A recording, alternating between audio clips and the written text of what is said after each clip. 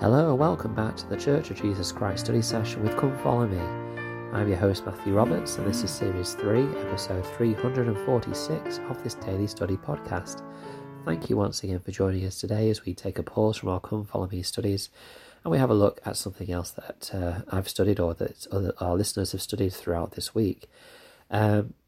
And as we don't have any listener comments as such to share this week, we're going to dive straight in because we've got lots more to talk about with our study on types of doctrine. For a good number of weeks now, on our Monday episodes, we've been looking at these different types of doctrine around core, supporting, policy, and esoteric doctrines. And today we're going to have a look at an example of what that might look like, and then talk about how we determine or how we find as members of the church what this doctrine is. What do we learn doctrine from? Where do we find doctrine from? So an example that Anthony Sweat gives in his publication, I think, is a very good one. Although we've talked about different applications and examples all the way through our episodes, and please do have a look back at our Monday episodes if you've missed those up to now. But he looks at baptism and how an example of core doctrine is the doctrine that we need to be baptized in order to receive the celestial glory in the celestial kingdom. That is a core doctrine. That's essential for our salvation. The idea of baptisms for the dead is a supportive doctrine for this core doctrine. For us personally, it is not so much a core doctrine, but to support our understanding of how it works and how it is part of God's plan. The baptism for the dead is a supportive, essential doctrine to help explain the process by which everyone will have the opportunity to be baptized. Again, not core necessarily for ourselves as an individual, but it helps our understanding of this doctrine, and it is a true essential part of the doctrine of baptism. It is a supportive part of it, baptisms for the dead. In terms of policy doctrine around baptism is the how and where these proxy baptisms or these baptisms for the dead can take place. At this moment in time, they can take place only in temples, which was revealed as we read and studied fairly recently in our Doctrine and Covenants study in sections 124 and 127. They need to be in the temple, and they need to be witnessed and recorded, and they need to be done by members who turn 12 in that year or older, who have a limited use recommend, and so on and so on.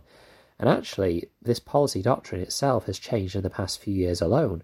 Obviously, who can witness these baptisms changed in the last few years.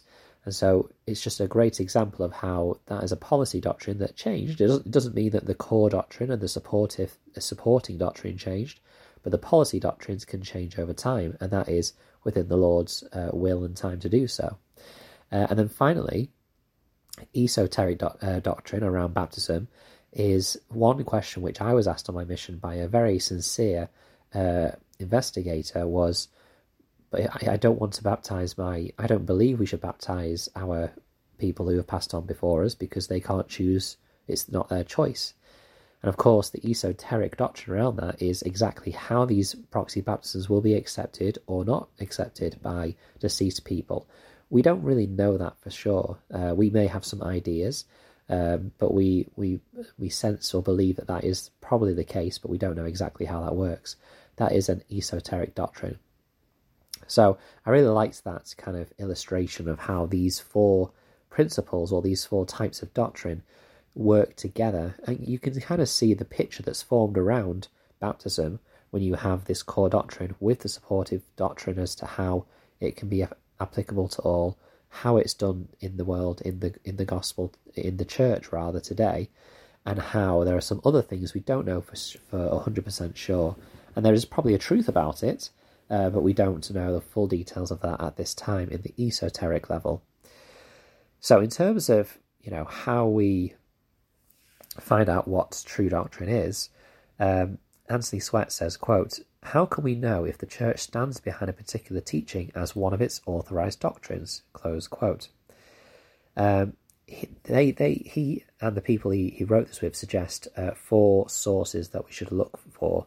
They say, quote, "Is it repeatedly found in the scriptures? Is it proclaimed by the united voice of the current brethren? Is it consistently taught by current general authorities and general officers acting in their official capacity? And fourth, is it found in recent church publications or statements? Close quote. And you'll notice that there was some very specific wording there. And what we'll do is we'll go through each one of those four sources of doctrine, and we're not going to get through all four of them right now. We'll probably get through the first one or maybe two, and then we'll conclude the rest next week. But I think it's very important that we delve a bit deeper into these four sources of doctrine to help us understand where we do find true doctrine, whether it is core, supporting, policy, or even esoteric. Let's have a look. So first of all, the scriptures. Now notice that the first question was, is it repeatedly found in the scriptures? And this is, of course, to avoid individuals taking one verse perhaps out of context and basing what they believe to be doctrine because it says this in the scriptures. Elder B.H. Roberts of the 70 taught, quote, "The church has confined the sources of doctrine by which it is willing to be bound before the world to the things that God has revealed, and which the church has officially accepted and those alone. These have been repeatedly accepted and endorsed by the church in general conference assembled, and are the only sources of absolute appeal for our doctrine." Close quote. Then Anthony Sweat continues, quote, "It should be noted, however, that simply because something is found within the pages of canonized scripture does not mean it represents the church's official doctrine. When using scripture to define official doctrines, we are also to seek truths that are often repeated and internally self-consistent. Although it is found in the New Testament, for example, we would not proclaim as our doctrine that no man hath seen God at any time in 1 John 4:12, because this singular verse sets outside many other harmonized examples, for example, in Exodus 24, Genesis 32, Acts 7, Joseph Smith history, and so on." Close quote. The principle is that when we're reading and searching out doctrine from the scriptures, if we find one phrase, such as the one in 1 John 4:12, which seems to be contradictory, and at times that can happen, to other things that we find in our standard works, for example, no man hath seen God at any time, but yet we have examples of Moses and others, and Stephen was the Acts 7 example, the prophet Joseph Smith, throughout history having seen God, then of course that means that that particular line is not our official doctrine on if individuals can see God. And so I think that is an important specific thing to remember, is that we should not take random quotes and then take truth from that. In fact, Elder Boyd K. Packer taught, quote, "Essential truths are repeated over and over again in the scriptures. Every verse, whether off-quoted or obscure, must be measured against other verses. There are complementary and tempering teachers in the scriptures which bring a balanced knowledge of truth." Close quote. Also remember that in the scriptures we have some policy doctrines which don't apply necessarily to us today. Examples of this include the law of circumcision, or missionaries having to leave without purse or scrip.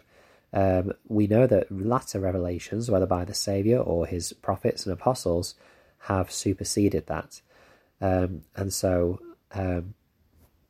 Anthony Sweat says, quote, "Thus we should look to see if a scriptural teaching is confirmed by modern revelation or supplanted by it." Close quote. And there'll be many other examples like that in the scriptures too. But as we've discussed, that is the nature of policy doctrine. Those can change over time, and so we should look to the next point of our reference, which is the united voice of the current brethren. But we are running short on our time, so we'll probably aim to focus on the last three in next week's episode. So thank you very much for joining with us once again. I hope you enjoyed this study. Continue to share the podcast. We'd love to hear your thoughts on what we've studied as well on Facebook, Church of Jesus Christ Study Session with Come Follow Me. Thank you very much for your time, and until we meet again.